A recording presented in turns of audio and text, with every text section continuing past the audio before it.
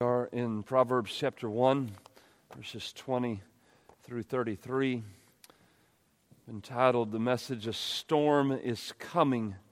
As you're turning there, just in case you work on the memory verse and you look in the memory verse book, I don't remember why, but anyways, I translated verse 14 in the memory verse book. It's my translation, so it's different than the ESV, at least by a couple of words. You can memorize it out of the ESV is fine, but if you happen to be looking at the book, there is some word differences with my translation and the ESV translation. All right, if I'm going to find Proverbs, I'm going to have to go to the Old Testament, I guess. Wow. All right. Proverbs 1, I'm just going to read this in sections as we look at it tonight. We'll finish up the chapter. This chapter is very helpful if you will hear and receive it.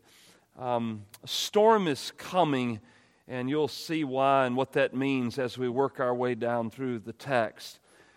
I would say to you just an introduction, just to kind of get the ball rolling, if you will, but the world in general, somewhat, there are a lot of simple people. Yet at the same time, there is a well of wisdom available if people would just draw from this well. I don't know how you understand the word simple, but simple means complacent.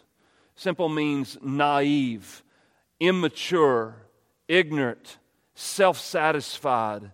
But I know that sounds somewhat negative, but they're really the only ones in my text that have a chance. It's like they may be ignorant and they may be self-sufficient, but they still have the capacity that they might hear and change. Okay? So there's hope. If you're a simple person, you just kind of go through the motions, you're just kind of living out life, there's still hope for you. I mean, even tonight, you might actually hear and be changed by the Word. The other two classes of people in my text are going to be the full and the scornful. And in the context, I believe they've already punched their ticket for destruction. I think in many ways, they're almost beyond recovery. But the simple, there's still hope.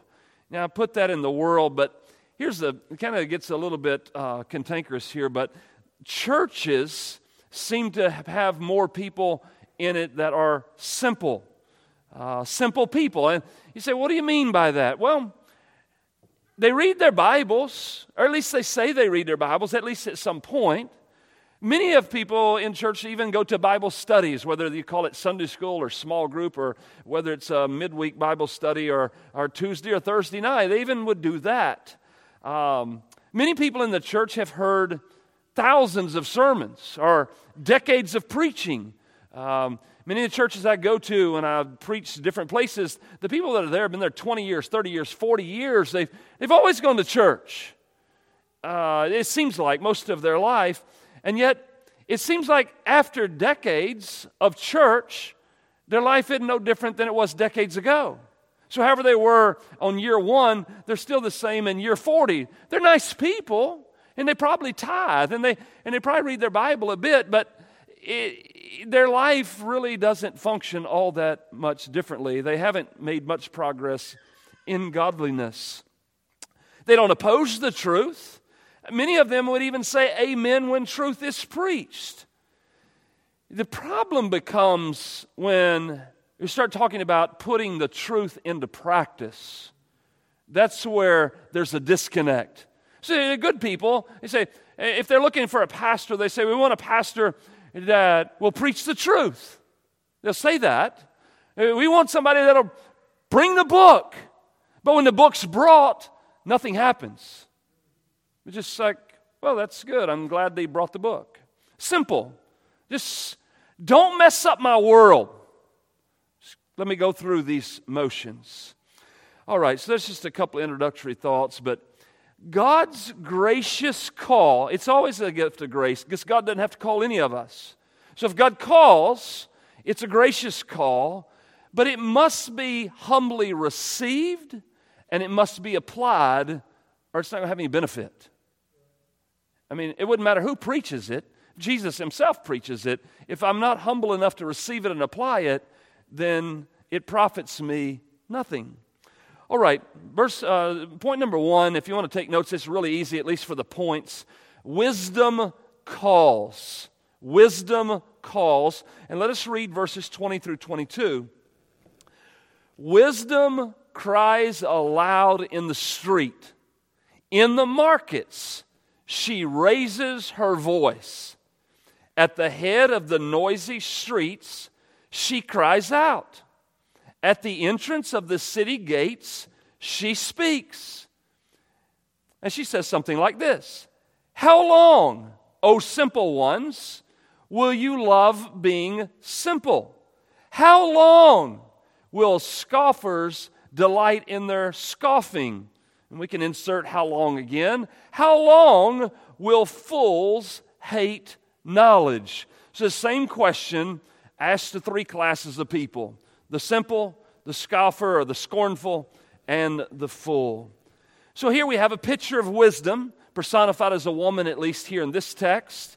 And she's hollering in the middle of the street where all the people are. She's just screaming her lungs out, if you will, right in the middle of everybody's business, right in the middle of the government, right in the middle of the education system of America, right in the middle of the arts, in the athletic realm, right in the middle of all competition, right in the middle of the supermarket. And she's yelling louder than any other voice in the world. Now, I just want you to grasp this. I live in a world in which the world says things like this: you need an education. You need to go to school. You need to listen to your teacher. You need to get a degree. You can get a better job and you can make more money. Education is important. Make sure you study, study, study. Make good grades. Don't be failing class. Put forth your best effort. Study hard. Do good. The world says it all the time. And wisdom is saying, wisdom's over here. Come, come. And she's yelling and people go, I don't care nothing about that stuff. Wisdom's yelling out truth from the Word of God, from the church of God, but the people are like, I don't want to put forth any effort. She's a street preacher, preaching at the top of her lungs. She's warning, she's scolding, and she's speaking in a demanding tone. You need wisdom. You need wisdom. You must get wisdom. And she's pressing upon us. Why is she getting in the middle of our business? Because that's where the people are. Wherever they're at, she's crying out, hollering in the middle of the world. Hopeless unbelief versus hopeful faith. Think about this. A.W. Tozer said this. He said, unbelief says this: some other time, not now. Some other place, not here. Some other people, but not us. On the other hand, faith says this, according to Tozer: anything he did anywhere else, he will do here. Anything he did any other time, he is willing to do now. Anything he ever did for any other people, he's willing to do for us. God wants to work through us. That's why wisdom is crying out. Wisdom, the wisdom of God, demands a hearing above the cacophony of voices we hear all across the world. We ought to take note and listen to God. Wisdom's calling out. Would anybody listen? Listening means receiving and applying. And the question, we noted it, we say it again. How long? For you individually, for me individually, how long? God, wisdom is calling out. How long, how long, how long? 3 groups: the simple, the scoffer, and the fool. Now, the simple we address first. The question is to them, how long? Oh, simple ones. Simple ones are ignorant of the value and danger of their own souls.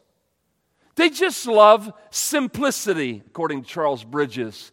I just want to go through the motions. I want my conscience to be pacified, and I don't want my apple cart turned over. Can't we just all get along and just do this church thing and not press anything on me? Can't you help me be comfortable here? A man does not have to say he hates wisdom. He just lives in contentment with the way he is. I wake up, I go to work, I eat lunch, I work to the end of the day, I come home, I cook, yell at the kids, kick the dog, go to bed. Do the same thing the next day and the next day and the next day. Go to church on Sunday, check in there for a little while, start back over on Monday. That's my life. Don't mess it up. I'm going through this, and I'm better off than a lot of folks.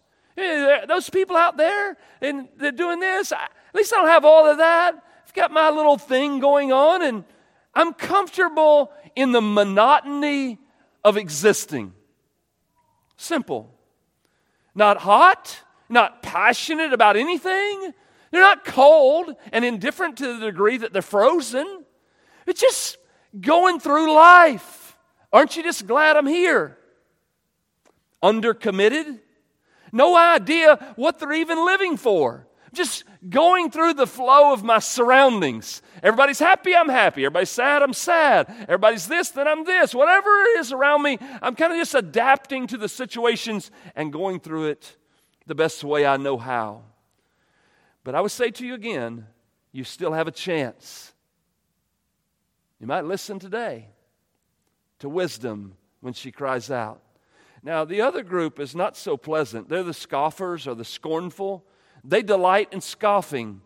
These people, we won't spend no time on them tonight, but these people are aggressive. They're confident. They're calculating. Outwardly, they look very impressive. And often, many times, they're very successful.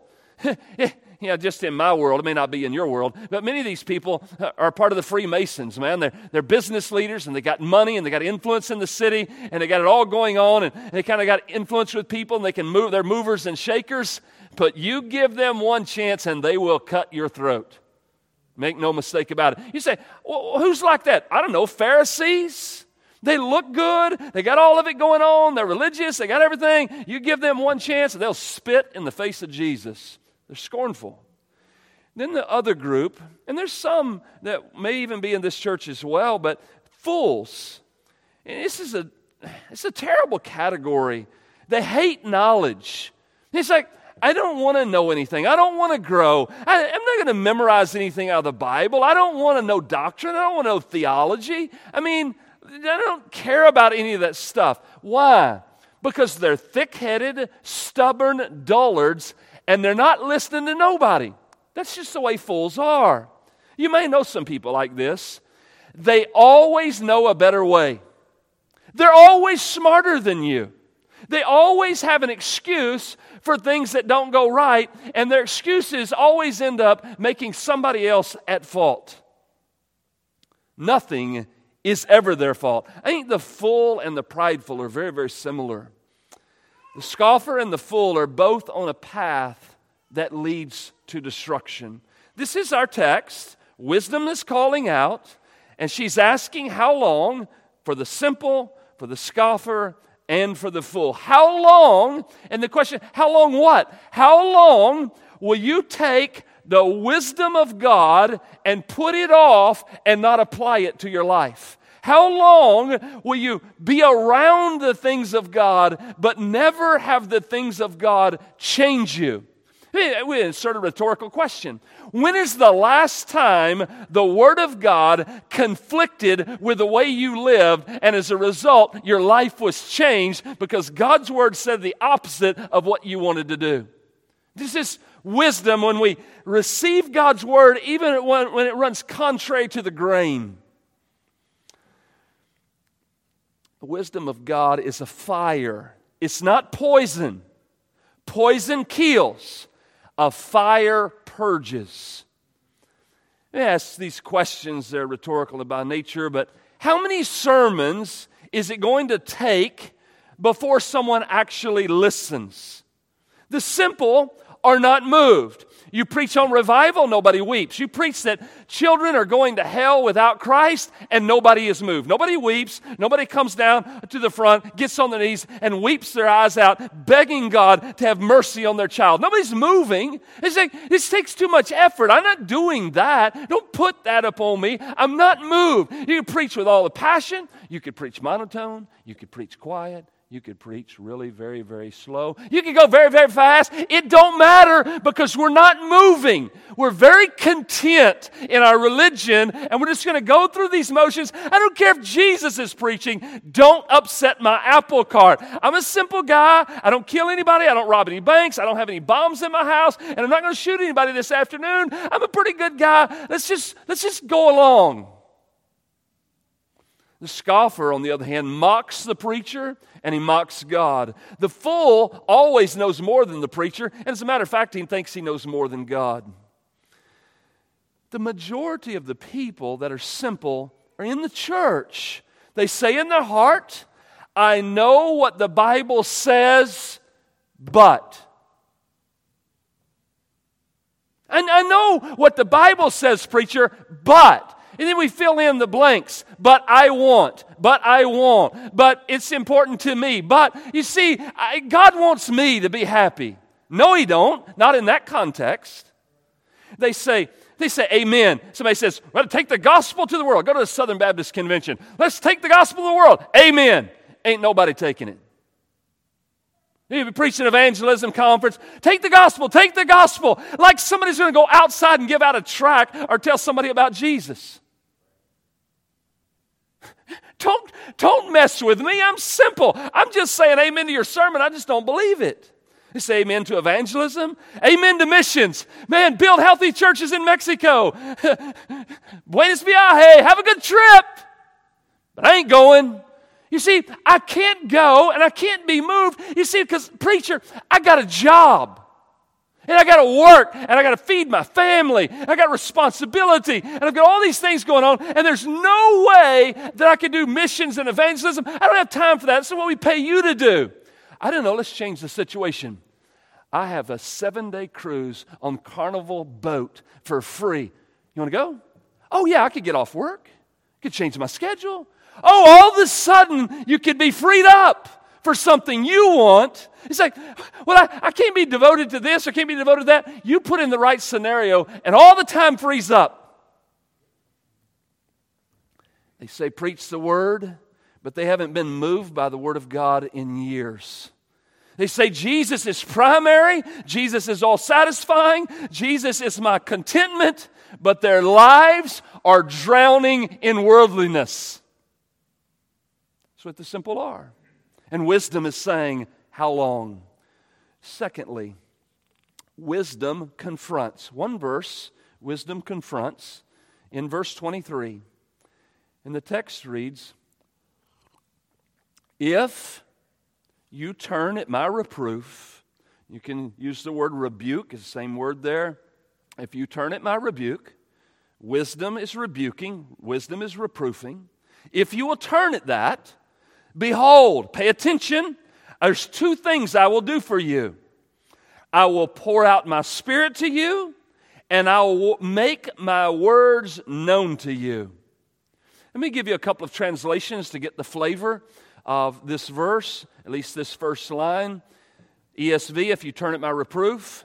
NASB, turn to my reproof. Look at it. Let it confront you. Another translation, you should respond to my rebuke. A very light translation that I don't recommend, but it does get the flavor of the verse. Be turned again by my sharp words. Those words cut me. Let them turn you. Note, the moment of decision. Repentance is dying to self. Cutting the root. Rejecting the world. Seeking God for wisdom.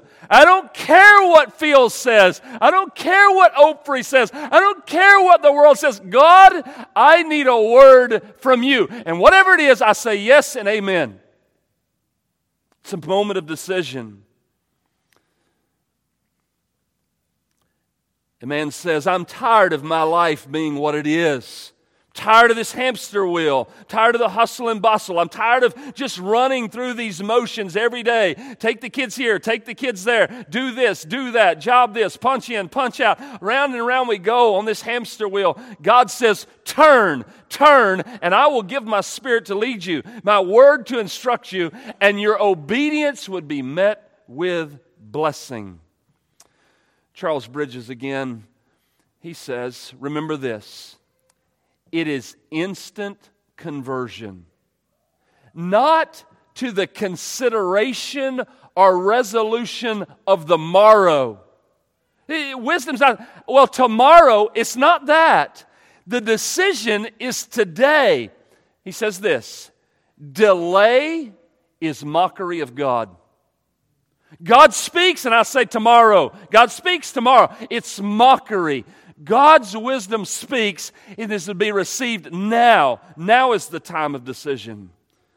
God pours out His Spirit, and God makes His words known to you. Boy, when difficulty comes and you have God's Word and God's Spirit, it helps you navigate some of the darkest waters you'll ever see. I ask rhetorically again, what's your response to reproof? What's your response to rebuke? What is your response when somebody says, you are the man?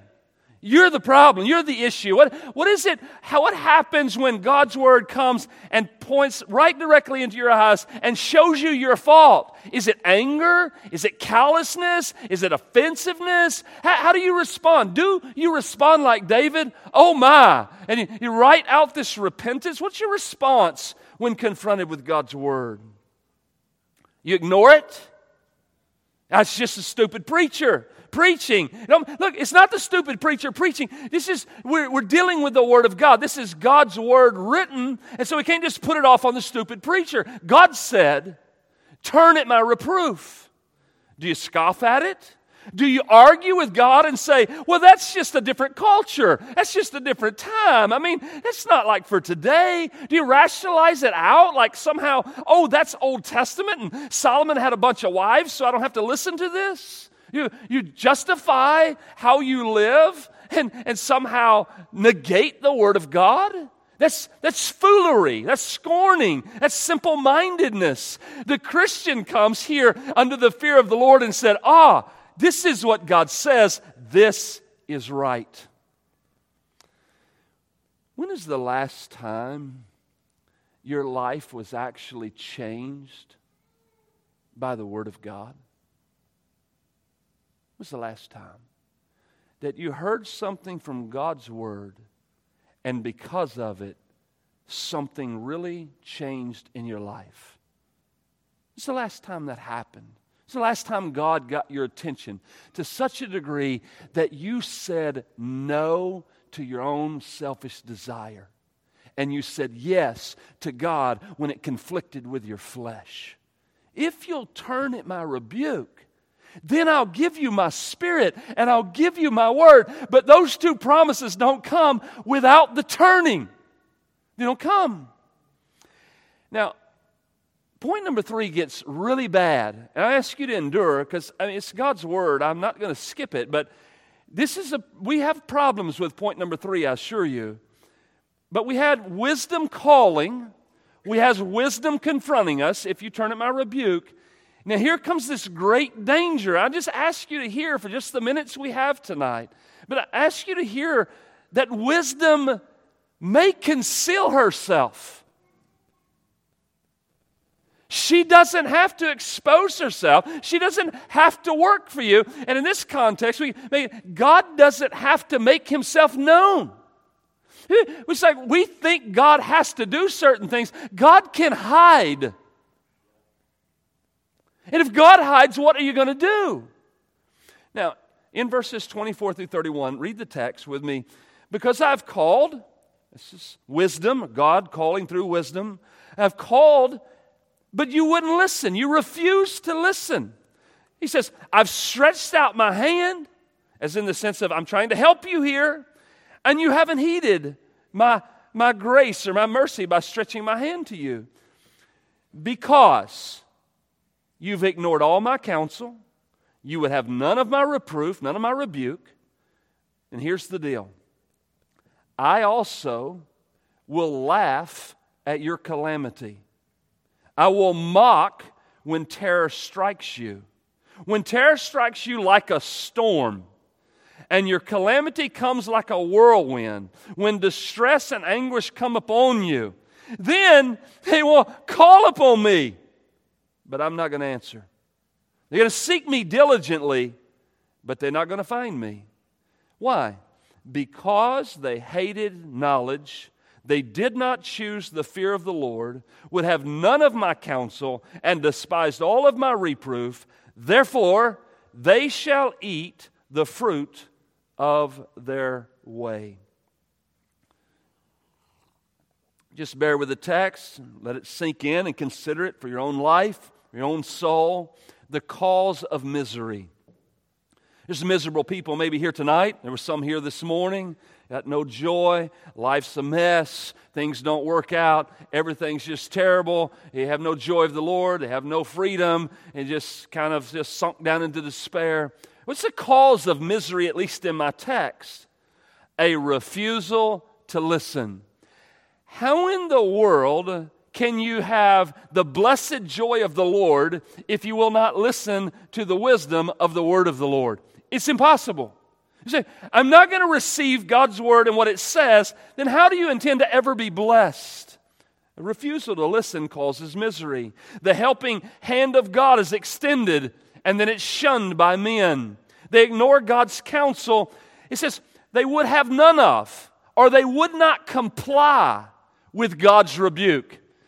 Their flesh said, I want to do this. And God said, you're wrong. I'll have none of it. I will not comply with you, God. I am going to live life my way. And they remain miserable. And you don't understand why they're in misery, and that they never consider the reality that they never apply any truths of God's word to their life. And so they never apply it, and misery just keeps coming. There's a storm coming for many people. Storm coming. Verses 26 and 27. I'll laugh at your calamity, mock when terror strikes you. When the terror strikes you like a storm. Your calamity comes like a whirlwind. Distress and anguish come upon you. So you see in this text, I also will laugh. The implication is they were laughing at God, and now God's going to laugh at them. God's laughing at men's calamity. Let me give you a couple of translations of other verses. Proverbs 11:10. It's later on in the book. And this is difficult. It's probably not one of your favorite memory verses, or probably not a memory verse. But it says this: when things go well with the righteous, the city rejoices.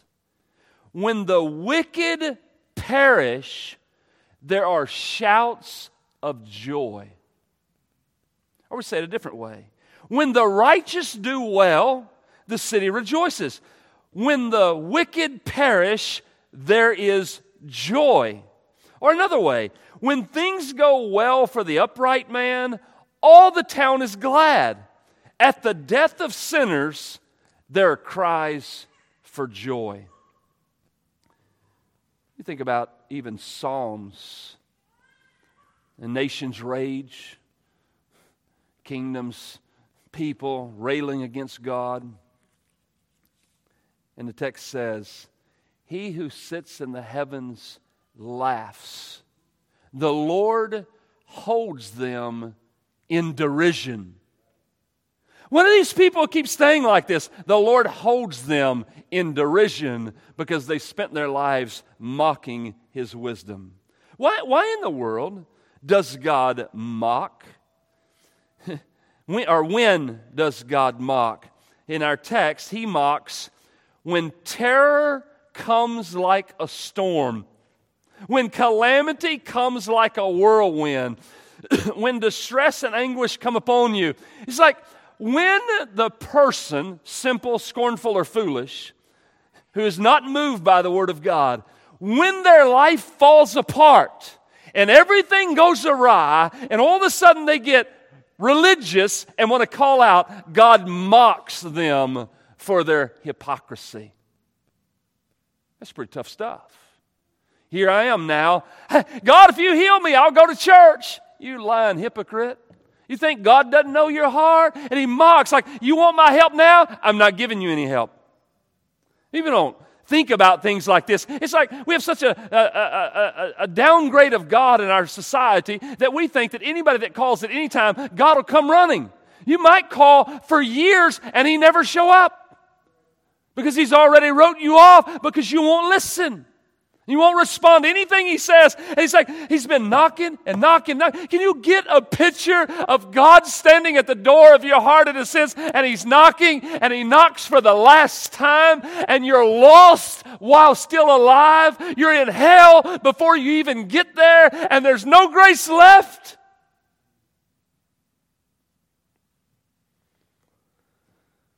Tragedy of tragedies, crying out to God, and he's not listening. The only one who can give you an answer, and he refuses to give it. Terminal cancer, job loss, marriage troubles, rebellious children, financial disaster, depression, addictions, and you finally muster up enough strength to cry out, and God says, I'm not listening, and I'm not giving you an answer. Then where do you go? What do you do? And you say, Pastor, this isn't me.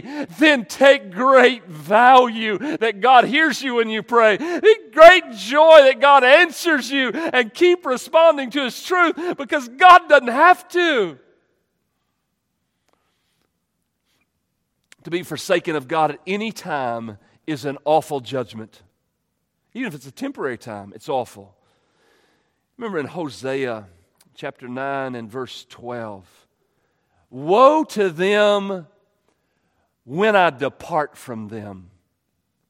I remember Saul, King Saul, not New Testament Saul, but the Old Testament King Saul. He says, this is what he says, I'm in great distress. In great distress. Why is he in distress?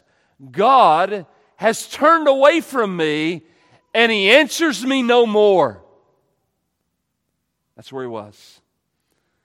Why in the world? I've heard the love of God my whole life, and nothing about this sermon negates the love of God, by the way, but you hear this love of God your whole life, and then we hear something about God concealing, wisdom concealing. Why would God hide? Why would God hide from anybody? Why would He conceal Himself? Why would He take His wisdom and put it over here where you can't find it? Because they hated knowledge. They hated the truth. They wouldn't respond to the truth. This is the consequence for saying no to God when He speaks. These people wouldn't choose the fear of the Lord. The fear of the Lord is a fear that conforms us to the truth of what He says. And they say, I will not have this man rule over me. I'm going to live how I want to live. They would not comply to God's counsel. They despised His rebuke. That's why God's hid. This is the consequence of not receiving the Word of God. And I picked on the church that I preached at the other day, but I just can't get it out of my mind. I've known that church since I was in the 4th grade. From the 4th grade, I've known those people, and some of those same 8 people are sitting there, and they're exactly like they were 40 years ago, and they're never moved. I preached my heart out. You asked Joshua, I cried, I wept, I pleaded, and everybody's like, have a nice day. And they just go home. Nobody's moved. It's like there comes a point God says, yeah, your day's coming. When you call, I ain't listening. Now the church is closing. They don't know what to do. And they got nobody to seek an answer for. The conclusion of life in verse 31 is terrible. Therefore, they shall eat the fruit of their way, and they'll have the feel of their own devices. You reap what you sow. They continue to be stuffed full of their own counsel. Can you imagine? What about you? What do you do? What do you do when life comes? What do you do when situations happen? You didn't call me, not that I'm the guru for truth, but I know you didn't call me because you don't ever call to ask my counsel. Why do you not ask counsel? You don't ask counsel for this, you don't ask counsel for that, you don't ask counsel for anything. It's like, but maybe, and this would be better, maybe you go to the Word and you find the truth, and when you find the truth, you respond and submit to that truth. If you do that, praise God. But I would say to you, in life, in difficulty, would you not seek counsel from somebody who knew the Bible and who could point you to the truth and say, walk this way? You say, that's not the way I want to walk. But God says, and you go, God's right and I'm wrong. It's terrible. Sorrow comes from the blackness within the heart of self-governance. Hardness of heart inherits itself. C.S. Lewis. There are only two kinds of people in the end. This is a devastating statement. In the end, there's only two kinds of people. Those who say to God, Thy will be done. Boy, if you're one of those people, that's a great people to be. And then there's the others, and God says, Thy will be done. Live however you want. The day of grace has its limits. Quote, there is a knock, which will be the last knock that a sinner may be lost on this side of hell, entreated, pleaded with, and wept over, yet lost. Do you understand the pressure here? You understand the grave weight here? Do you understand the souls in this church who will not repent, who will not believe, who will not be baptized by immersion? They're wept over, they're prayed over, they're pleaded with, and they're interceded for, and they're beseeched by God and say, please save them. And then one day is going to come after hundreds of sermons that they don't respond to, and they're going to walk out those doors, and they're going to die and go to hell. You're like, what? It just breaks my heart. I'm like, I don't know how to preach any clearer. I don't know how to beg God any harder. Would you listen before God cuts you off? If I sow my wild oats, what happens when you get them all sowed and then God's already concealed himself? The danger that people are in, facing a real hell for a real eternity, and yet they won't listen. My spirit shall not always abide with man. That's what he told Noah. Today, if you hear his voice, don't harden your heart. Don't do it. Don't harden your heart. Today, hear and receive. And then we come to the last. Wisdom comforts. There's just a touch more of bad news, but we will end with very good news. But wisdom does comfort. But the simple are exempt from comfort. Look at verse 32. For the simple are killed by their turning away, and the complacency of fools destroys them. This Hebrew word for kill is broad enough to cover murder, massacre, killing in battle, or execution. Here in our text, it is the judicial execution of God, by God, using their own foolish choices as the means to their ruin. God takes their foolish decisions and uses them to destroy them. The damning nature of complacency, self-sufficiency, or careless security is a dangerous way to live. It's this leisure gained by ignoring or neglecting the serious responsibilities that you have before a holy God. And just to be at leisure and ignore them, it's dangerous. Now we get to the contrast, the last verse. But. We have good news here.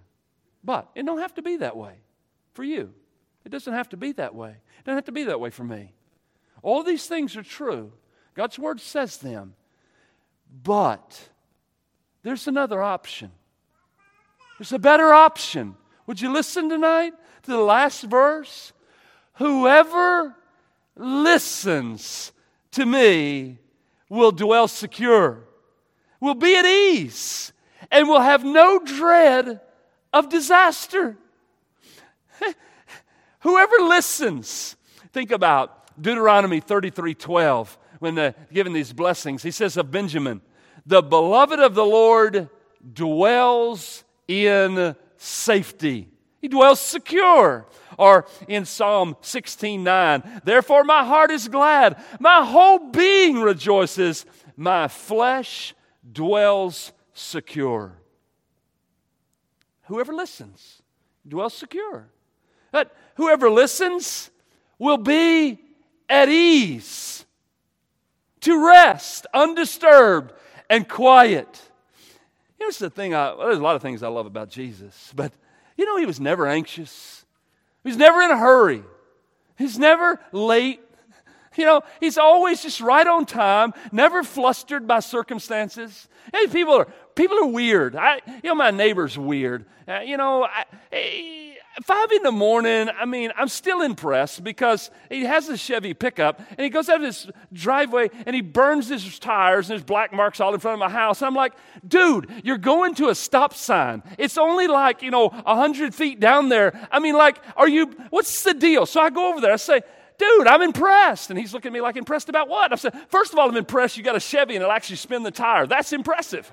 And then I said, what are you doing? You're spinning out to go to a stop sign. And he says, but I'm late for work. Now, I know the implication, but I don't spin my tires when I leave my driveway. I know you say Ford can't spin its tires. I got it. But I don't spin my tires. Why? I'm not late. I'm not in a hurry. I'm not rushing anywhere. Why? Because I believe this book, and in the wisdom that is given to me, I dwell securely and I'm at ease. I'm not frantic, trying to run here and there, driving 1,000 miles an hour to get nowhere. It makes no sense. No dread of disaster. The simple are in a rude awakening someday, are in for a rude awakening.